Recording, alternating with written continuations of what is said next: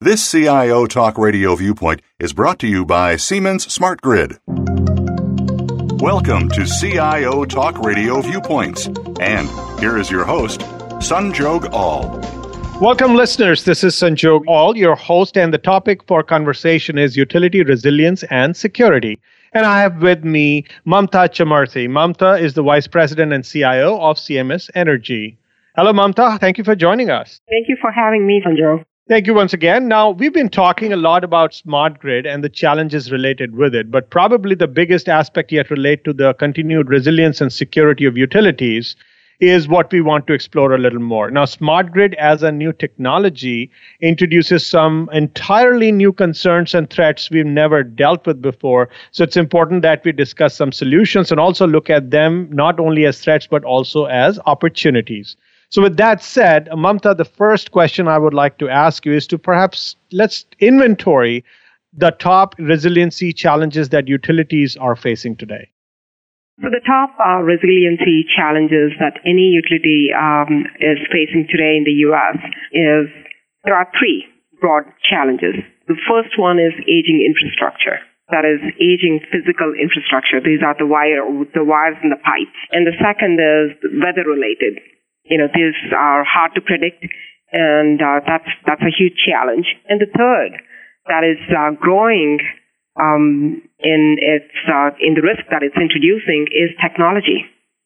As we implement smart meters at our customer homes, these meters have two-way communication capacity and capabilities, and these have enormous value that they offer to our customers.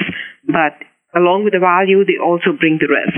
What if someone hacks into the smart meter? So there is a concern around data privacy out there.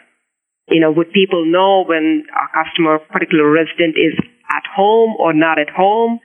Or would they know when a business is running and not running? So that's a huge concern out there, data privacy. And also, what if someone hacks into the grid, into the electric grid through the smart meter? So that is the risk aspect of it. On the value, smart grid brings along with it a lot of value in terms of energy optimization, energy efficiencies. That's the value that we can provide to the customer. And the value and risk need to be carefully balanced. That is the challenge that the utility industry has in terms of technology. Now, do you think when we look at resiliency as a term, resiliency is where you could also have a natural disaster, and utility is the first one to get affected, and that's the first one people expect to bring back. Now, would you say that the resiliency should be looked at not just in terms of preventing a failure or a cyber attack, but also to be able to bounce back quickly? Yes. Absolutely. I think when you look at resiliency, it's not just bouncing back quickly, but it is also making sure we have the right kind of infrastructure to prevent the failure. So you need to, again, balance both preventing it as well as bouncing back quickly. And especially in light of a cyber attack, we are looking at a nation state potentially attacking our critical infrastructure, our nation's critical infrastructure. So no one utility, like CMS Energy or like any other utility entity by themselves, cannot really bounce back quicker or prevent the failure. It should be a combination of public-private partnership and collaboration, not only across the utility, but collaboration with the federal government that would bring us the right kind of capabilities to face this enemy, because this is a new kind of enemy that we are looking at, and it is equivalent to a physical attack, but it is a cyber warfare that we are looking at, and a utility by themselves cannot stand to that kind of a warfare. It has to be a collaboration. And that is the reason why, Sanjog, I was in Washington, D.C. last week endorsing Mike Rogers and Dutch Rappersberger bill on information sharing. They're introducing the CISPA bill in the House later this week, and we are as a company endorsing that bill because I'll give you one example. For the past few months, we see in our company a lot of activity coming from Turkey. So we know that this activity is coming from Turkey, but we don't have the intelligence that, hey, by the way, this IP address that you're seeing from Turkey is China disguising themselves as Turkey coming in. We don't have that intelligence because we are not in the business of intelligence like the NSA is. That's where this bill will help share that information with us so that we know exactly where the threat is coming from and what they're going after so that we have a better defense mechanism. So it's that would help us to bounce, not just, it will help us to prevent the failure. The way it will help us bounce back quicker in case things happen, we can isolate it quicker because we know what they're going after. Now, with all the different challenges that we saw, and of course, you are suggesting that we should have better information sharing, which will allow us to be more resilient. All of this takes the right appropriate investment made at the right time. Now, when you look at the investments, of course, are there enough resources available to make such investments timely? And if we are still struggling to make a business case, do we think that the risk posed are greater than the related investments to develop resiliency for it to be a worthwhile investment? I think the risk that we are looking at definitely requires the right kind of investments. And the right kinds of investments from, again, I go back to the point of a single utility entity. Even if they make 100% of their IT investments, if they go all towards cybersecurity, I don't think they will be able to withstand this enemy or face the enemy, or especially when it's a nation state attacking the critical infrastructure. And that's where, there should be a collaboration, a very strong collaboration across the utility industry and with the federal government. And I think the risk that we're looking at, has now made it right to the top of the executive level at the utility company, including not only audit committees in the utility industry, but also the board of management in every utility company. They are focusing on cybersecurity and they are asking questions around, are we prepared? What kind of defense mechanisms do we have in place? Do we have the right kind of strategy? Do we have the right kind of talent? When the board starts asking you those kind of questions, the executives and the management team automatically start focusing on the topic. So it is interesting in terms of cybersecurity. There is both a top-down and a bottoms-up focus on this topic, making sure that we as the industry are making the right kind of investments. So that's good news that you got the corporate sponsorship or even from the government, people are taking the right steps because they recognize that this is essentially a resilience and security issue and there's a lot riding on it. With that said, now the spotlight is on folks like you who have to define and design intervention strategies that will be deployed to combat such resiliency and, say, cybersecurity and other type of security issues. So do you have a set that is like if you were to create a playbook for building resilience in utility, what would be the chapters look like? I think across the utility industry, what you would find is we have a multi-layered network segmentation. There are some best practices that we have.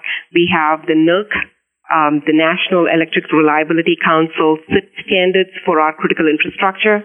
And these are applicable across the utility industry, and every utility gets audited once every 3 years on the SIP standards, and we just recently went through an audit. So that helps protect the critical infrastructure. And there are some best practices that, again, it's not just me, but across the utility industry, I've seen CIOs follow with regards to network segmentation and having an overall strategy around cybersecurity, trying to deter the attack, detect it once someone is on the network or someone's trying to get into an application. And how do you detect, react? How do you react quickly and how do you recover quickly? So it's kind of a four-pronged strategy in terms of cybersecurity, which is a best practice across the utility industry in addition to the SIP standards that we follow.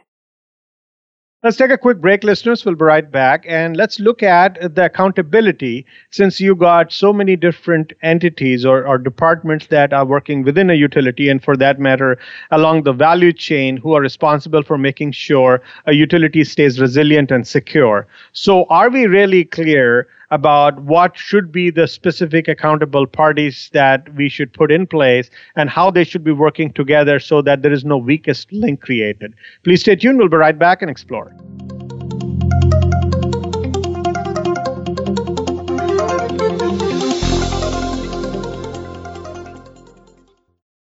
The U.S. and Canada represent just 5% of the global population, but collectively we consume about 35% of the world's resources. Supply is not keeping up with demand, so change is not an option, it's imperative. Siemens brings knowledge to power through modernization, responsible energy consumption, and greening the grid projects. Siemens Smart Grid has the answers. Just Google Lead the Charge portal.